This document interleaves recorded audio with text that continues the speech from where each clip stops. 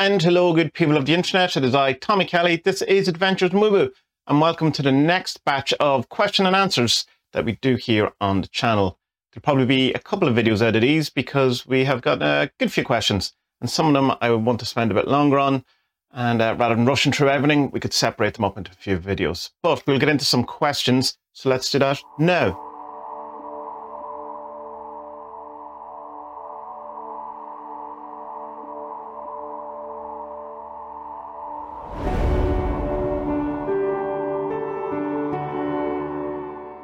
It is quite warm day here in Ireland. The office is quite warm, sweltering heat. The office being a large tin can, you know, it gets really cold in the winter, really hot in the summer. What more do you want? Just means that I can't have any fans on when I'm recording. So if you see some sweat dripping off me, or if you see my glasses steam up, just ignore it and pretend it's not there. So let's get into these questions. Abraxas.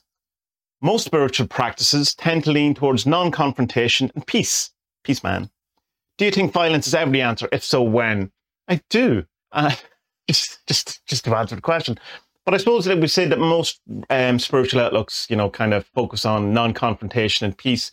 I suppose in a way that's maybe not always been the case, because if you look at some of the old religions or some of the old philosophies, you know, they had things like animal sacrifice, they had things like human sacrifice, they had many a thing that we would kind of not associate with peace. But I suppose what you mean, the kind of more recent ones, although you could make an argument, and a good argument, things like Christianity or any of the Judeo-Christian type of religions, while they purport to be peaceful and non-confrontational, they are in fact quite the opposite in many ways, and the cause of many wars, many confrontations, and many disgusting acts of violence and, you know, trauma. With Christianity itself, you have this whole idea, I suppose, of Jesus saying, you know, that if someone hits you in the face, that you turn the other cheek. And it's kind of, I suppose, presented as that, you know, it's just, you never get into violence, you don't become confrontational. But Jesus, I suppose, it could be taken, that scene, that there's a bit of a fuck you in it. Like, it's kind of someone thumps you in the face and it's like, you just go, is that all you got? You know, I have another cheek. So that's, you know, you could read it as a confrontational thing if you don't quite just agree that it's, you know, just lay over and, you know, if someone wants to do something bad to you, just let them do it, which I don't agree with at all. I don't think you should have to accept people doing shit to you just because, you know, you're trying to be more spiritual or something like that. I think you have to stand up for yourself. I think you have to stand up for all those around you. And I think one of the reasons that the whole peace and love and stuff kind of thing has led in many ways to where we are now is that spiritual people, a lot of spiritual people have just kind of given up in the world. Apart from that whole thing of that, to see it as an illusion or not real or a dream or something, and so it doesn't really matter, or that the other stuff we've talked about before where they think that their real home is in heaven or somewhere else. And so in a sense, it doesn't matter if all this goes to shit. It doesn't matter if the entire, you know, human race falls apart or dies out, because it's not real anymore, or it doesn't really matter. And I think a lot of the peace and love stuff has come from that as well, that it adds to it, at least, that there's, you know, you just kind of let whatever's going to happen. You don't engage, you know, if someone's going to be bad, you just let them. And I think, you know, that's not a great philosophy of life. I think you should punch Nazis. If you see a Nazi, punch them. If someone's doing something shitty, you should call them on it. Particularly if they're doing it to you, or if there's bullying going on, that you know, you interject and you stop. You stand up for people. You stand up for what you believe is right. And this whole kind of notion of staying out of it or just letting it be, or whatever it is that people kind of ushering on the end of civilization or the end of the world is a good thing. I think there's something very selfish about that, or self-orientated, and something just looking out for themselves, or there's a sense of it in it as well that I just can't quite get to, but there's a cowardly aspect to that, to just letting the world go to shit, or just not helping anyone. It doesn't matter. So I don't like that. And if you've been reading the newsletters or any of the things I've been doing recently, you can see that part of what I'm trying to kind of cultivate in myself is this kind of notion of always being the light in every situation. And sometimes the light in the situation is violence. And I don't think you should go out of your way to cause violence, but I don't think you should let people walk all over you. I don't think you should give up on the world. I think you should fight for the world. I think you should fight for humanity, for all that we're doing here and what, you know, we could do. I think we could look out for each other a bit more. And then when, you know, people come and try to take your stuff or take over your country or try to whatever it is, kill your children or do horrible things, whatever it is, then, you know, attack like with like and stand up for yourself, stand up for what you believe in. Don't turn the other cheek. You know what I mean? That's my thing. I think violence, I don't think you should go out of your way to engage in violence. You shouldn't be the first person, say, to necessarily provoke it. I suppose it's a bit like anger, where you can say, oh, anger's all bad, it's all bad. It's not. It's justifiable anger. And it can be, you know, useful and kind of to suppress any of these things in the right context, I think is unhealthy. So, to answer your question, do you think violence is ever the answer? Yes, I do. Coco Macno. Coco Macno. Sorry about that. That'll never happen again. I know you've done some work with Thelemic stuff. 30 Days Star Ruby comes to mind. Have you done any other Thelemic rituals or been to a Gnostic Mass? If so, what was your experience with them? I have not. I have done very little actual practice of Thelema or Thelema, whatever way you want to pronounce it. I've been told it rhymes with dilemma, which seems fitting. And one of the reasons, I suppose, that has happened, that I haven't really engaged in any of this kind of, like, say, a Gnostic Mass or something, is in real life, I don't know anyone who's into magic. I don't know anyone who's really into spirituality. I don't know anyone who's into awakening. I don't really know anyone who's into meditation.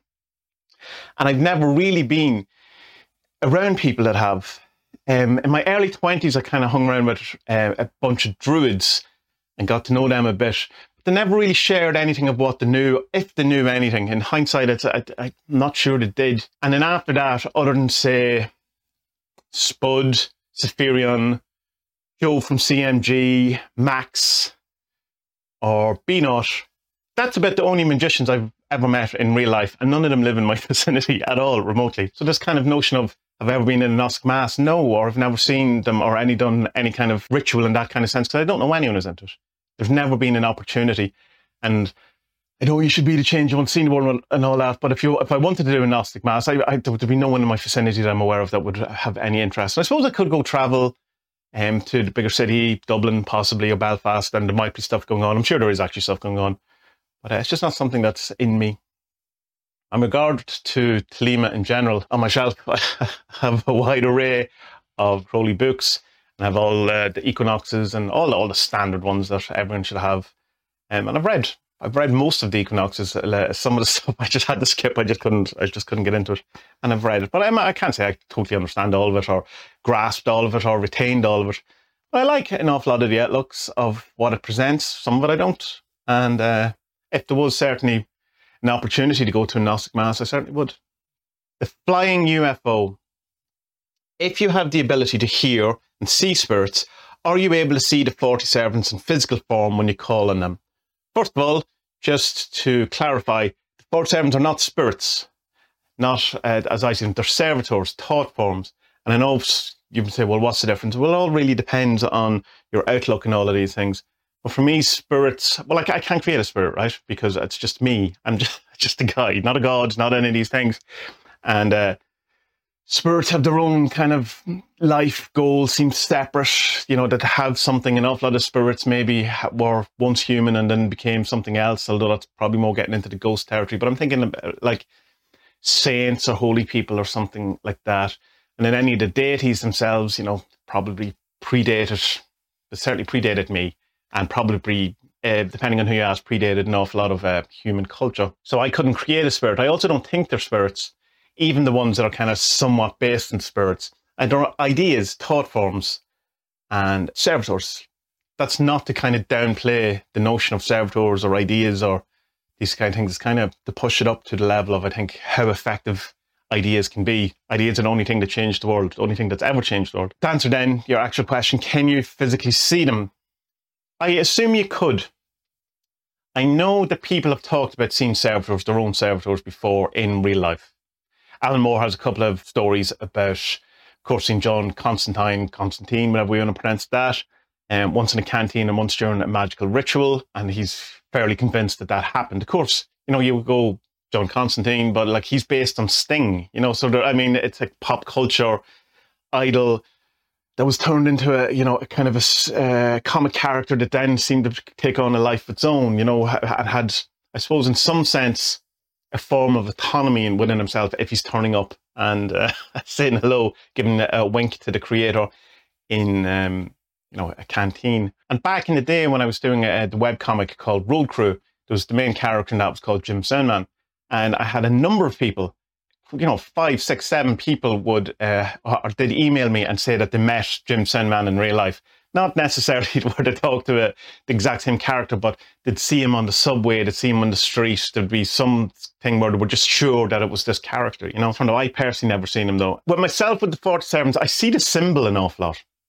In certain places and in certain kind of weird setups, and, like rope on the ground will be formed into it. And it always kind of happens in a very, kind of apt situation, or, there'll be something going on and it's almost like a sign from the universe, or that kind of synchronization, a bit like what happens when, your number, if you have a number. I know a lot of magicians have these 3-digit number that seems to follow them around. I certainly do. When that appears, that it's like, there's something as if saying either you're on the right track or be aware of this or something like that. So I've seen that, but I've never actually seen a physical manifestation of it. Although I know what the feel is, I know what the presence of them are, of each of them individually, and I can recognize when they're about or when I call on them and stuff, but actually, do I see them or in the same way that I would see, my wife or my son or someone on the street? I haven't. And I've never really experienced spirit in that way, or servitors to that, but there is a kind of a connection. As I say, some people have, and people have said that they have come across the servants in real life. So who knows? It's up to the individual to decide about that, and you go by your own experience rather than the experience of others, because your experience is going to be your experience. And sometimes other people lie. So yeah, that has to be taken into consideration as well. Lyle, this is kind of leads on a bit from the last question too. When doing spirit bothering, do you feel you've ever received anything useful from your experiments, or does it seem like mostly what you've gotten is more on the vague side? So coming from, I suppose, the last question, we were talking about servitors and stuff like that, and getting more specific into spirits itself. Very first real kind of success in contacting a spirit, if you want, is when I got in contact with Ganesha, or Ganesh, whatever you want to pronounce that. I like Ganesha. And I was working an awful lot in lucid dreaming at the time and trying and contact entities or whatever it was within lucid dreams. And for some reason, I was able to engage the lucid dream very easily at the time. Not so much now, but at the time, whatever it was, I was able to do it. And I always had a plan that once I go lucid, I would do something. I had the plan that was ready to go. And so this time I was trying to contact Ganesha. And I lucid dreamed, woke up in the dream, whatever it was, and I was in the train station. And a train was pulling in on my left-hand side and the station was on my right-hand side. And I became lucid. So the first thing it is, I called out to Ganesha because that was my plan. Where are you? I want to talk to you, whatever. And I knew he was coming. I had the sense he was coming. And then the train pulled up and the whole platform filled with people. And at the other end of the platform, I could see Ganesha's hand up in the air and he was waving, kind of going, "Oh, I'm here, I'm here." And I couldn't get to him because of all these people in the way. And then whatever happened, the dream faded out or it ended. And I was kind of go, "Oh, that was very disappointing that I didn't, there was all these people in the way of me meeting Ganesha. There was this huge obstacle in the way of me meeting Ganesha." And of course, why I'm laughing is that Ganesha is the remover of obstacles. That's one of his functions. So there was kind of a humor in that. I thought that was quite funny. With regard to Ganesha, and it can go back to the kind of sense that you can have of seeing these people in real, or these entities in real life. While I've never seen Ganesha as an entity or whatever, I know what he sounds like. I know what his voice sounds like. I know what his feel is. And more than any of the spirits that I've kind of bothered over the years, he's the most tangible of all of them, that I have a very, very high awareness of what the embodiment of a Ganesha or the feel or whatever it is. Whereas, say, with someone like Saint Cyprian, no matter what I did, he didn't care. Never showed up, never got any sense of me. Even went to Romania to go look at his relics, and there was never a connection. Same with Morrigan, I tried, no connection. Same with Hecate, no connection. A lot of these things, they never really gelled, or never really got anywhere, no matter what I did.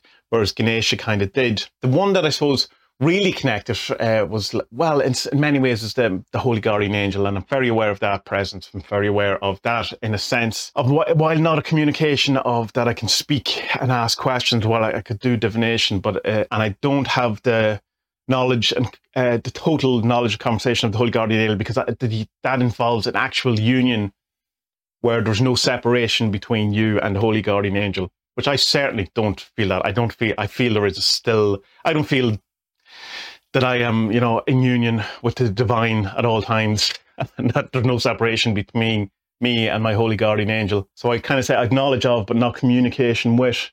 But I do have some communication with it, certainly, and it has helped and has guided in many ways, but probably more in the vaguer ways than you were alluding to. The one that has never been vague or whatever, even though at the time felt it, is the communication that myself, Spud, and Nogan did with Black, who purports to be secret chief or one of the members of the White Brotherhood. And if you read the newsletter post I did all about the communications from Black, you can see that there's nothing really vague about it at all. It's everything that is said relates to other stuff that is said. So if there's a line that just sounds very vague and, oh, what the hell is that? Is that when you refer it to the rest of the communications, the answer is very clear and not in any way vague at all. Whereas if you take things individually, if you only take one sort of communication on its own, it doesn't really make any sense. And you can read whatever you want into it, and you can certainly approach it where you can put your own agenda on it in general with these sort of communications. But until you see them all as the Black stuff all together as one unit, that's when it all falls into place and all makes sense. And it doesn't really make sense separated. So at the first one, say when you're doing it, it's always very vague. By the time you get to the end, put it all together, spend a few months living in a very bizarre world where everything changed and fell apart and your perspective changed and everything, and then come back to it and piece it all together. It was not vague in any sense or in any way whatsoever. And the final message, everything in it came true. Yeah, so yeah, not vague at all. And although I understand why you're asking the question, because it often can feel vague and it gets spirit bothering, and it can all feel like, well, even sometimes with divination or, particularly with synchronicities where you go, oh, that's a synchronicity. But for what, for what? Is it saying yes? Is it saying no? Or is it like, what's that wink mean? Oh, what's going on? And you can kind of go, well, that's quite vague. That's not, it's not really helping me. In fact, it's making me question the whole thing a bit more. If you were looking for, should I do this? Should I do that? And then something synchronizes and you go, well, it's not telling me either way.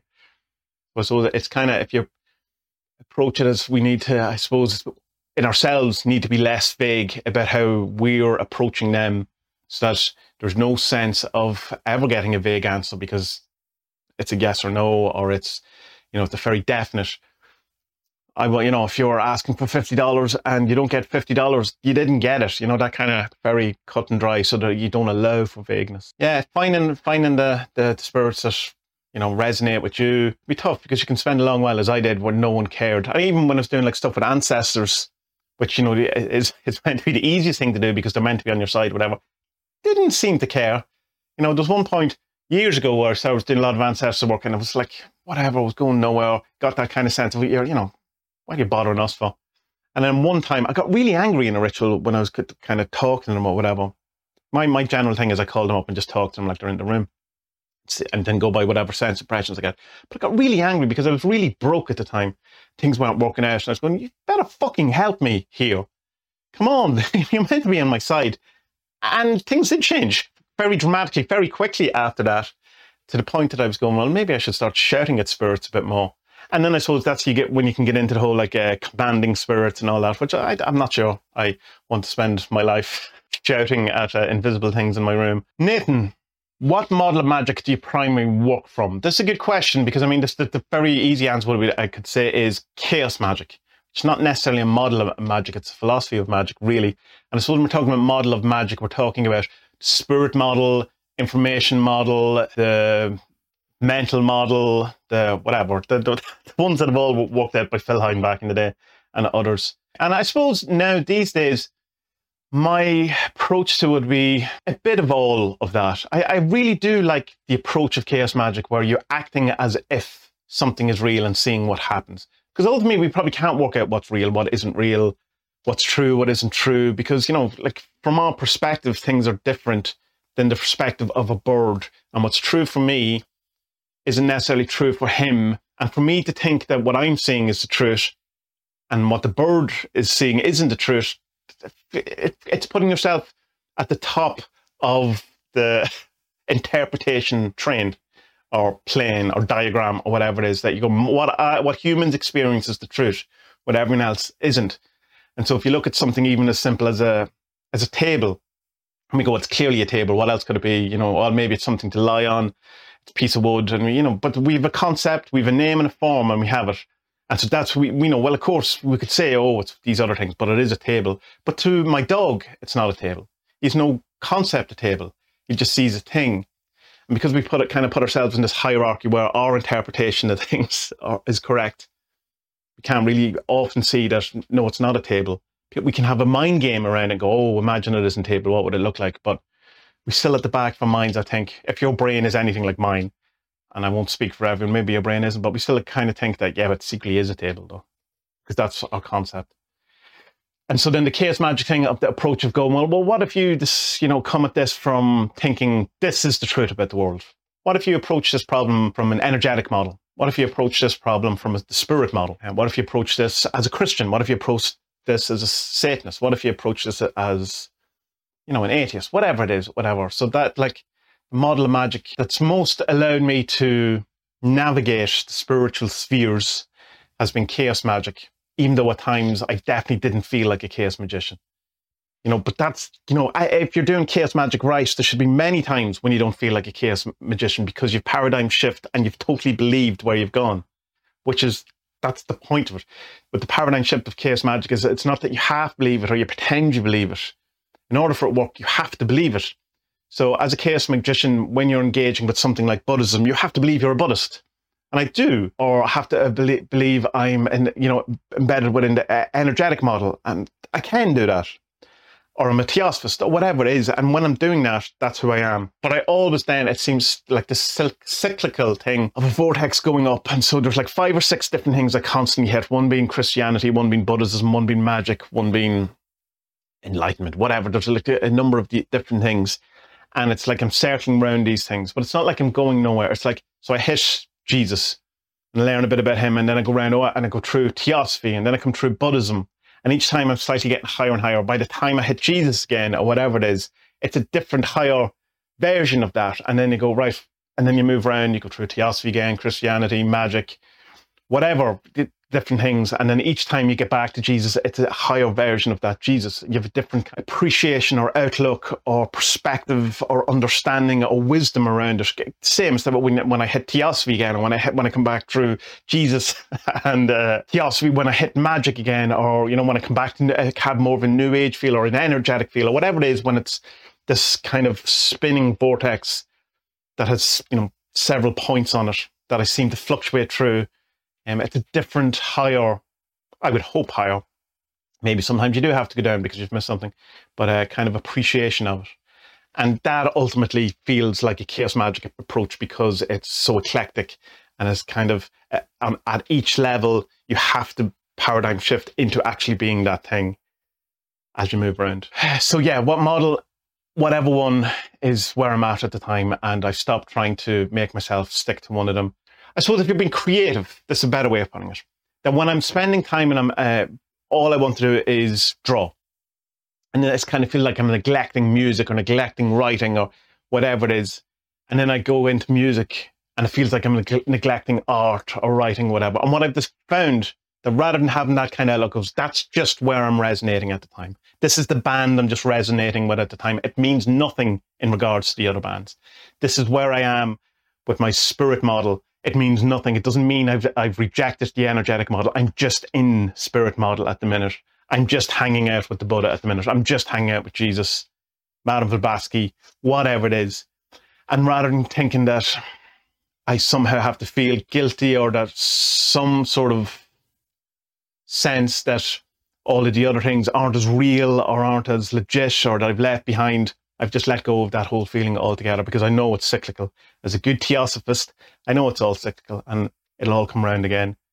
And some days, some weeks and some years, I'm more into art than I am into music. Some years, weeks, months, I'm more into meditation than I am sigils. And it all comes together by the end of it. Leemond, what's with all the wife swapping? Won't you channel information from angels? Dee and Kelly and Parsons and Hubbard. Were Parsons and Hubbard's really dealing with angels though? Was that not more Babylon that they were doing? They were trying to invoke Babylon rather than angels. I used to know an awful lot about Jack Parsons. I was really into him for a long while, but my retention in an awful lot of these things, if I don't stick with it, kind of falls away. But my memory serves more that it was a Babylon invocation and angels, but I'm sure there's angels somewhere in the Parsons Hubbard thing. There's a few ideas around this. First thing, of course, is that Edward Kelly, charlatan, possibly, was just lying. And he made it up because he wanted to, have sex with John Dee's wife.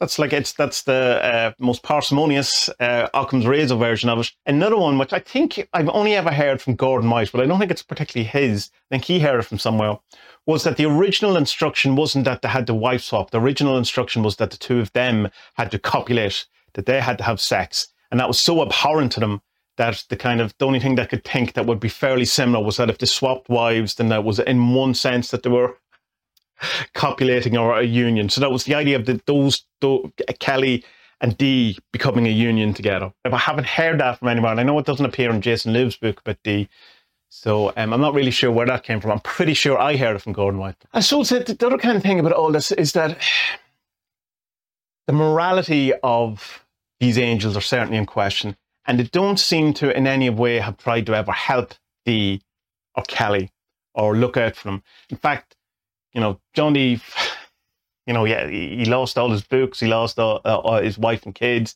horrible life. He was often pleading with them for money just to continue, and the angels were like, no, we're not interested. And they lied to him about certain things, or at least presented things in ways that weren't fully factual. So it could just have been them messing with them, thinking let's see if we can get the two lads to swap wives. With the Parsons and Hubbard stuff, I think it was more a thing that anything goes. It was that not hold on to any kind of cling or grasp to any kind of notions of modern morality. That you can do whatever you want, and by indulging in these excesses, that you can, of course, overcome them in some way or whatever. Okay, but with the whole wife swapping thing, you could go, why does that always happen in magic? And then go where it appears. Why does it always happen in bands? You know what I mean? What happens when people get together in groups and do rituals together? It's like many bands have fallen apart because, people have slept with other partners or whatever it is. It's something that's human nature too. And I suppose you can hyper-focus on it in a particular genre, let's say, that is the occult or the magic, but it's happening all over the place. Wife swapping everywhere. I don't think it's just happening in the occult circles. But when you are engaging in the energy that is involved through channeling angels or working in magic or the creative aspect of being in a band or whatever, that you're tapping into like Kundalini energies or sexual energies and all of this kind of stuff that you wouldn't necessarily do if you're working possibly in the mill or something. But I don't know. I mean, I think overall, I think it's human nature. I think there's probably a lot of wife swapping happened in the history of mills and milling. Shaman Smith. What, if any, super neato Tommy things might there be on the horizon? I absolutely love the comics, music, servants, and the new deck, of course. That's the Nadana deck, which it started to get shipped. So I'm looking forward to people getting their hands on it and seeing what they think. I was just curious if more such stuff is coming, or even totally new things. Also, once again, thanks for all you do. Thank you, Shaman, whatever way you want to pronounce that. There is loads of stuff coming out. Ever-ending supply. My goal before the end of the year is I want to get them out re-released yet again, the noir version of it, the black and white version of it, to be on Amazon. I want to get the dice, the 47's dice. I have that completely worked out now in my head. I just have to get it together. It's going to be 8 dice, and each dice will have an elemental representation of the 47s on each dice, and so that you will be able to say, throw the dice, and you can see there's lots of fire, there's lots of earth, or whatever it is. I think that's a good approach to it.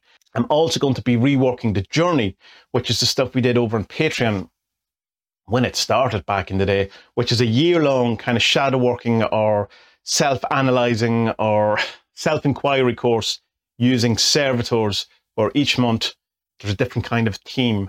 And all the artwork's done, all the servitors are created, and I did these kind of monograph 3 or 4 page things that came with it every month that kind of described it. I'm going to put them, rewrite them, get them better. There's a couple of the artworks for the servitors that I want to change because I wasn't even happy at the time. I'm going to do them possibly in colour because they were in black and white. And then I'm going to put it together all as kind of like a box set. Yeah, hopefully that'll be up before the end of the year as well. I would love to get some chapters out of Turbine Syndrome before the end of the year. I've them written. I have the pencils done for one of the chapters, but it's chapter 2 of book 2 rather than chapter 1. I have the whole thing written. It's just getting the time. I have the the collection of my music, which is both the instrumental and the singles I've done over the last 2 years, which is called With and Without, and that's very close to being put together. I have my album that I talked about in the newsletter is about 80% done. So close to get done. I have that album that I'm doing for the local band, the local metal band. We have 6 of the 8 songs fully mixed. That's going to hopefully be finished in the next week or so. And yeah, there's probably loads of other stuff I'm missing that I want to get out and get done. Always doing. Catholic guilt keeps me going, keeps me from ever sitting still. Probably missing out on any number of things that I want to get done by the end of the year. So just stay tuned. There's plenty coming, and hopefully it doesn't hit people's wallets too much. But of course, it's all, no one's forcing anyone to buy anything. It's only if you like them, cool. If you don't, that's cool. There'll always be the free resources anyway, because I think that's important. So I have noticed that over the course of this talk, this vlog, I have gone down about an inch going by the screen, so I slowed down. But if I spent any more time, I would eventually be answering questions from the floor, which is probably not great viewing. So good people of the internet, if you want to get in on this, then sign up to the Patreon, any level. That helps me out an awful lot. You wouldn't believe. And every month we put up a post where you can leave some questions. Or you can head over to the Discord, and there's a whole channel there called Questions and Answers where you can leave your questions and I will do a vlog as an answer at some point after that questions posted. I try to do these once a month. And as I said, there's a lot more questions that we didn't get to today that we will get to over the next couple of weeks. Not couple of weeks, week and a half. So please support me if you can. Liking and sharing the videos is really, really, really helpful. If you see that me posting on Facebook, please share it, please like it. It really, or on Twitter or whatever it is, it really does help, because the algorithm on Facebook and social media, man, it is so terrible that most of my posts, I think, whatever, I have 25,000 people on the Adventures in Woo Woo Facebook page, and I think if I put up one of my videos, like about 6 people actually get to see it, whatever way the algorithm works. I don't know what the secret codes are. Reviews are great as well. If you can review the deck, if you've bought a deck, or the book if you bought it on Amazon or Turbine Cinema or whatever it is. And yeah, there's PayPal donations, Patreon, all of that standard stuff that everyone who is on the internet looks for these days. But if you do appreciate what I do and would like me to be able to keep doing it, then I would appreciate if you can help me out. But as I said, all of the resources and all of the things I do are offered for free, so you don't have to pay if you don't want to. That's my best Brad Warner impression. So good people of the internet, until next time, may you be well and may our best days be ahead.